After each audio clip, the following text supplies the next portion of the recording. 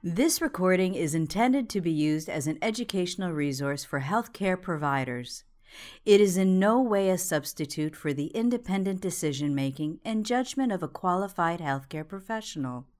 It should not be used to make a diagnosis or to overrule the advice of a qualified healthcare provider, nor should it be used to provide advice for emergency medical treatment.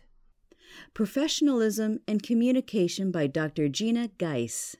Hello, my name is Gina Geis, and I'm an attending neonatologist at Albany Medical Center and assistant professor of pediatrics at Albany Medical College.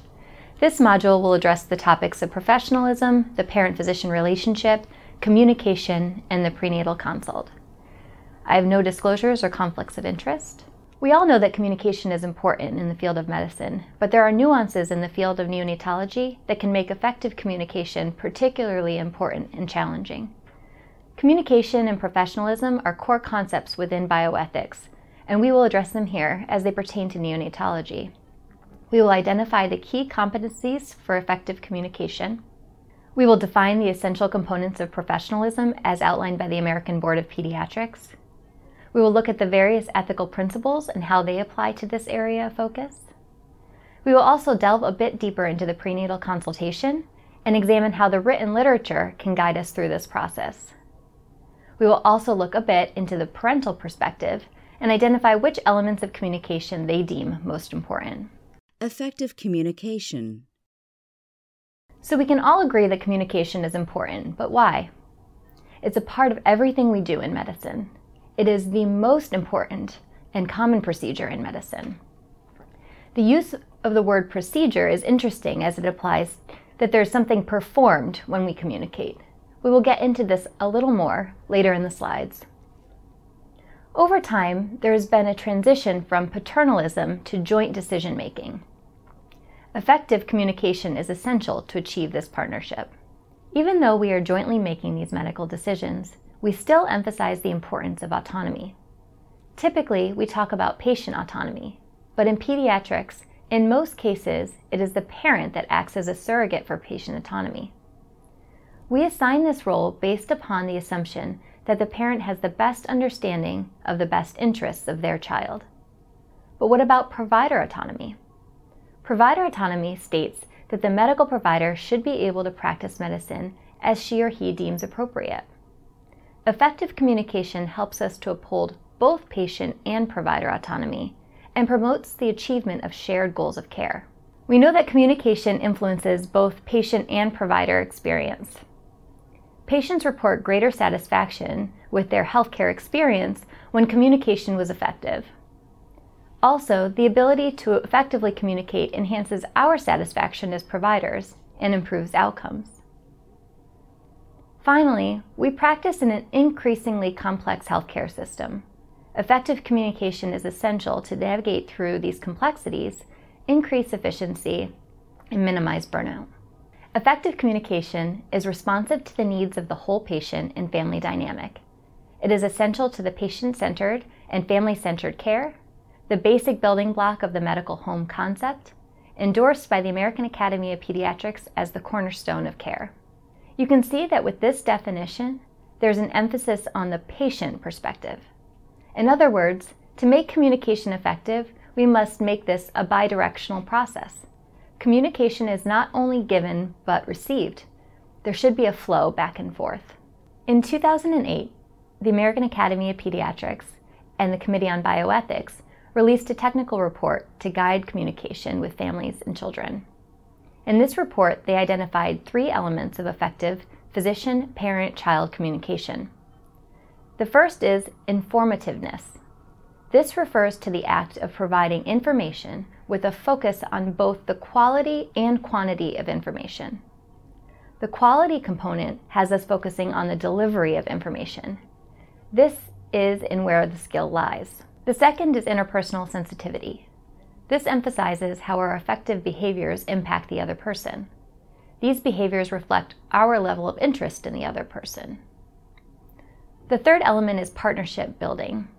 This highlights the dynamic nature of communication and invites the parent to partner in this endeavor. So why are we spending so much time discussing something that that is so ubiquitous and inherent in all that we do as physicians? Well, in 2008, the AAP and the Committee on Bioethics released a policy statement that addresses the needs of increased attention to this area. This statement reveals that communication is a skill that is teachable and therefore must be taught.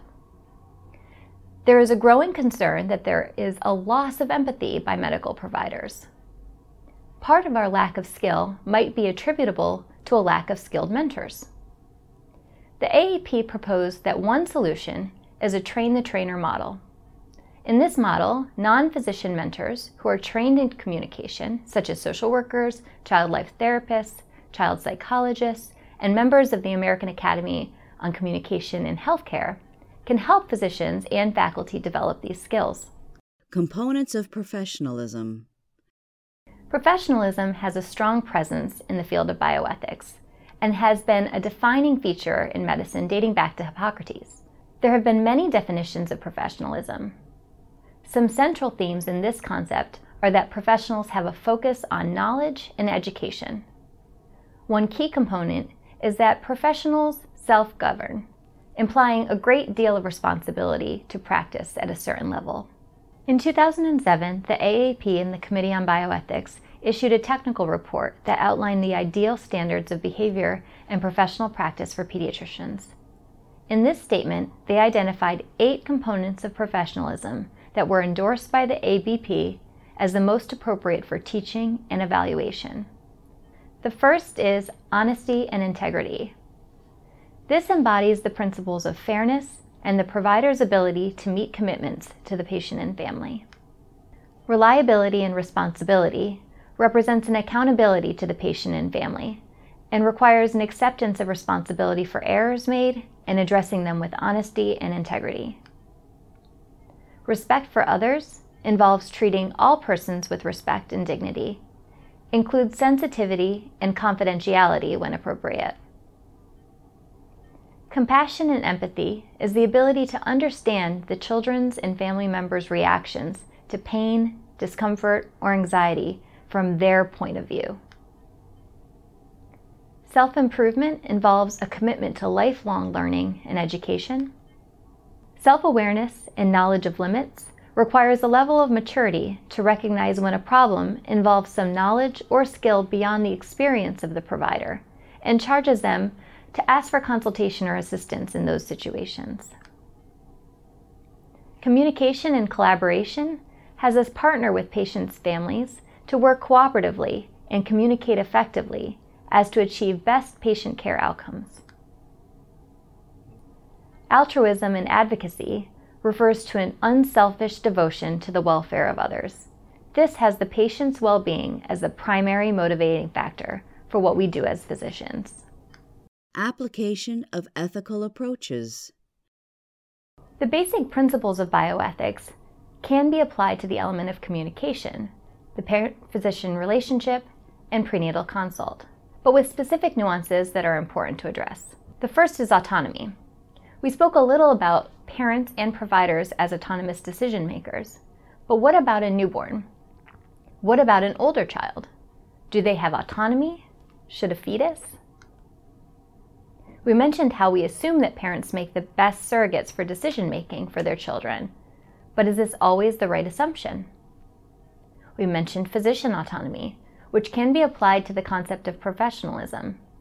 This concept of self-government promotes our autonomy, but this is obviously rich with complexities. And again, what if these two autonomous decisions are in conflict? Again, we emphasize the importance of effective communication as a tool for conflict resolution. We can also apply the principle of beneficence to these areas of focus. When we promote the good, are we talking about an overall well-being? The neonatal population has an enormous potential for health years. How do we factor in this potential when we talk to parents about risks and benefits of treatment? Similarly, when we apply the principle of non-maleficence, how do we determine what is an acceptable amount of harm? Is the goal to achieve survival? Survival without morbidity? The NICHD Outcomes Estimator attempts to address this question for the extremely preterm population. They report statistical outcomes referring to percent survival, percent survival without significant morbidity, and percent survival without moderate morbidity. How do we utilize resources to partner with families and communicate effectively?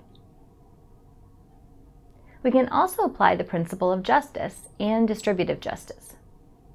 Justice applies to fairness in treatment and refers to the individual, the patient.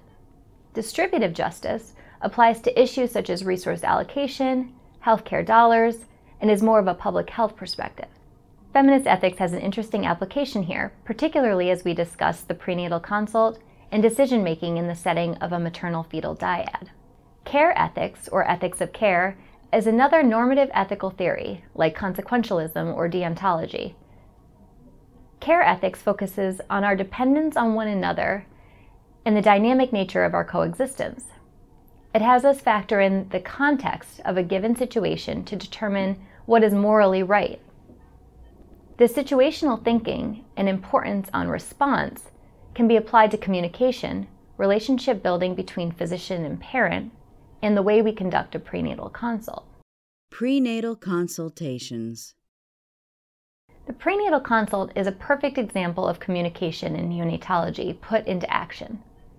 Some indications for a prenatal consult may include preterm delivery, congenital malformations, concern for fetal or neonatal prognosis, need for further decision-making, or whenever parents request. Goals and strategies of the prenatal consult should be clearly defined. They should meet the goals of both parents and physicians. They should be individualized to the situation, provide comprehensive information, use sensitive language, create a trusting relationship, provide a supportive environment, and above all else, it should benefit the patient.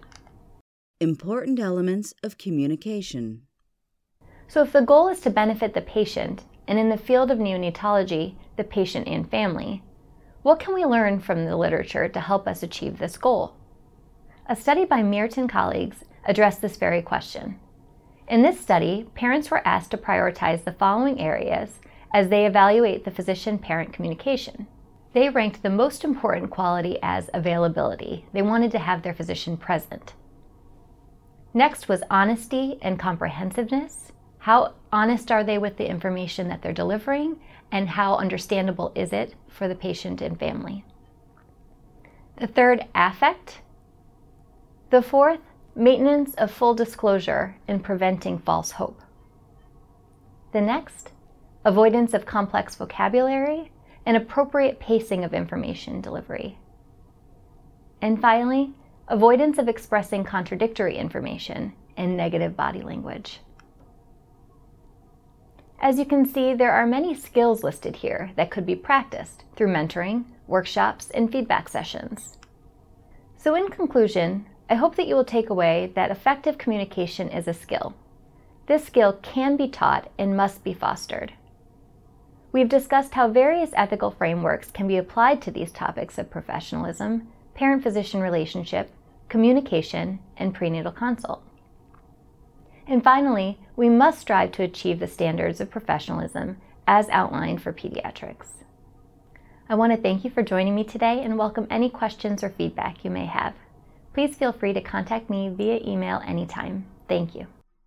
This recording is a production of Open Pediatrics, a free and open access resource for pediatric clinicians worldwide. For more pediatric care materials or to join our global community, please visit our website at openpediatrics.org. Please help us improve the content by providing us with some feedback.